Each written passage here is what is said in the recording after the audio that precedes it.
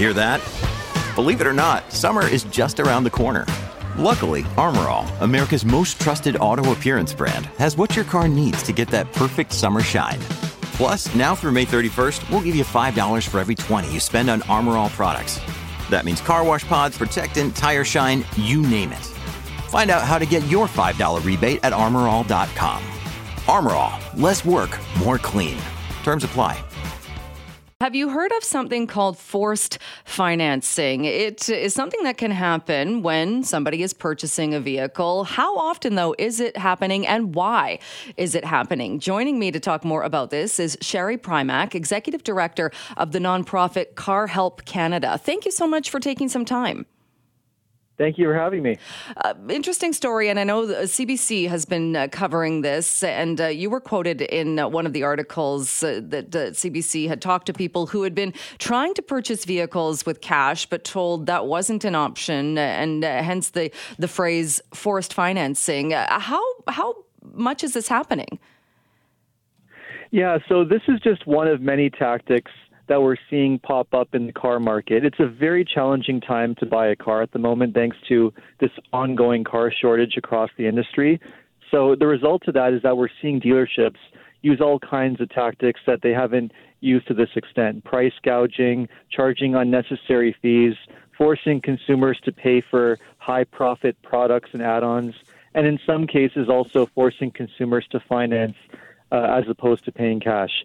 It's not happening across the board, but it's happening often enough that if a consumer were to be in the market shopping for a new or used car, there is a chance that they would encounter a dealership doing this while shopping around. And is it legal then for a dealership, if you're a consumer, you're shopping, you've got the cash to pay for a vehicle, is it legal a dealership can say, no, we're not accepting cash, we're only doing this through financing? So I know that in the story, there were some regulators quoted as saying that, yes, we acknowledge this is happening, but there's not much that can be done about it. That's actually inaccurate. Dealerships are not allowed to be doing this if they don't disclose this on their websites in their advertising. If they have a price listed online, that has to be a price that a consumer can go into the dealership, pay, and walk out the door. If there's a condition that price requires financing, that needs to be disclosed in the ad. And if the dealership is not disclosing that, then it could be illegal, and that dealership could be disciplined. Would it be up to then the consumer, though, or the purchaser having to file a complaint or take it somewhere? They would have to file the complaint with the provincial regulatory authority, that's right, so that they could hopefully do an investigation. So yes, if you encounter a dealership that's doing this and there's no transparency online on their website, you weren't aware that this was going to happen, then certainly it's a good idea to report. And when we take a look at this, and like you said, so a dealership has to put it in their policy. They have to state the policy if they do have this financing as a policy. Where is the benefit, though, as far as why are dealerships doing this? Well, quite simply, it's more profitable for dealerships to sell a car through financing than paying cash, because they do receive a form of a kickback or a commission from the manufacturer and or the lenders. So they do often make a lot more money through financing. Right. So that would make sense. And I know in the article as well, it was the one of the reasons brought up was that maybe in the past when there wasn't a supply issue, it wouldn't matter as much if one sale was cash because the next sale would be financed and the dealership could make up the money, whereas it's a bit more difficult to do that now. Right, because dealerships just don't have the inventory. So when they have cars that are coming in, they have to be more strategic with how they sell them in order to maximize their profit on each unit. And one tactic is by charging unnecessary fees. Another tactic is forcing consumers to pay for very profitable products or add-ons. And in this case, the tactic is forcing them to finance. But all these tactics result in them making more money. Right. And also, I would imagine they also all result in people kind of losing their confidence or being wary of even going in because you think you're going to be taken advantage of or you're going to be kind of talked into a deal that's going to be far more beneficial for the dealership rather than the consumer. Yeah, I would say that consumers have always had that fear to a certain extent, but it's likely now greater than it ever has been in the past, because now there's just more incentive for dealerships to be doing these types of things. And the negotiating power that a consumer has is far lower now than it ever has been in the past. Many dealerships have very much this take it or leave it sales mentality. This is our price. This is our policy. You take it or leave it. And it's unfortunate because it's short-term thinking. When the shortage is over in the future and things go back somewhat to where they were before, I'm sure many consumers will remember how certain dealerships were behaving. Right, because you could use that or have that attitude now, like you said, when there's a shortage, because as we've seen those stories of people looking for vehicles and not being able to find them. So even if it's that take it or leave it, somebody, the dealership, I would imagine, is going to be quite confident that somebody is going to take it. Right. This is typically more common on certain types of vehicles that have extremely limited supply, vehicles that can have waiting periods a few months or several months long.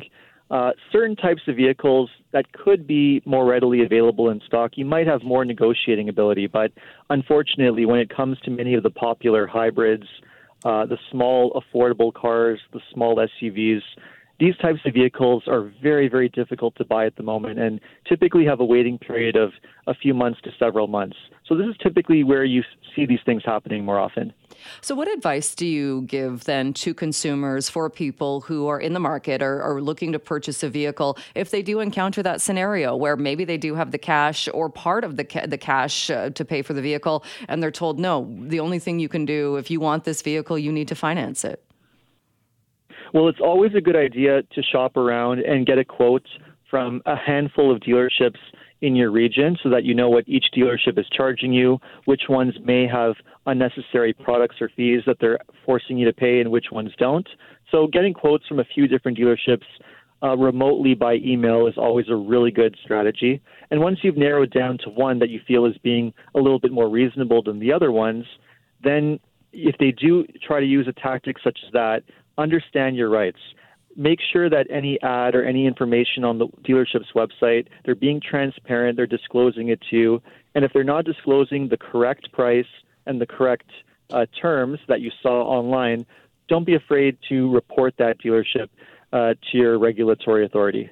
And is it the kind of thing as well that the more people are talking about it and consumers are hearing stories and similar scenarios, the more that it's getting attention, maybe dealerships will also take notice and do something about it, or maybe not engage in these practices? Well, we need the industry and the regulators to really take notice and do something about it. Many of them are aware that things like this are happening, but there needs to be a greater sense of urgency for them to enforce the current rules that exist, make sure that dealerships are following the rules correctly, following the appropriate code of ethics and expectations for professionalism, and where there are holes, such as with forcing consumers to pay for add-ons or forcing them to finance, bring forth new legislation so that we don't see this happening in the future. Right, because I think everyone agrees too.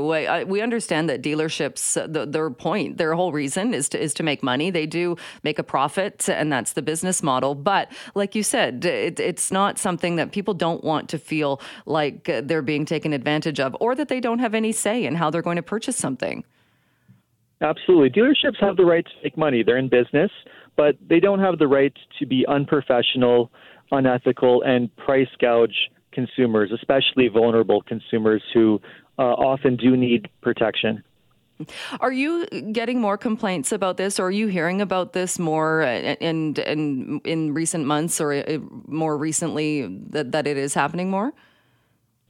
All the tactics that I mentioned have become fairly common in the past 1 to 2 years. In fact, we recently did a national survey and found that around 40% of dealerships were charging some form of a markup over the regular MSRP, and 50% of dealerships were forcing consumers to pay for add-ons. And financing is a form of a product or add-on. So, yes, unfortunately, these things are quite common. Well, it's good advice that you have given to the consumers, and raising more awareness about this can only help, I would imagine. Sherry, thank you so much for taking the time and for joining the show today. Thanks for having me.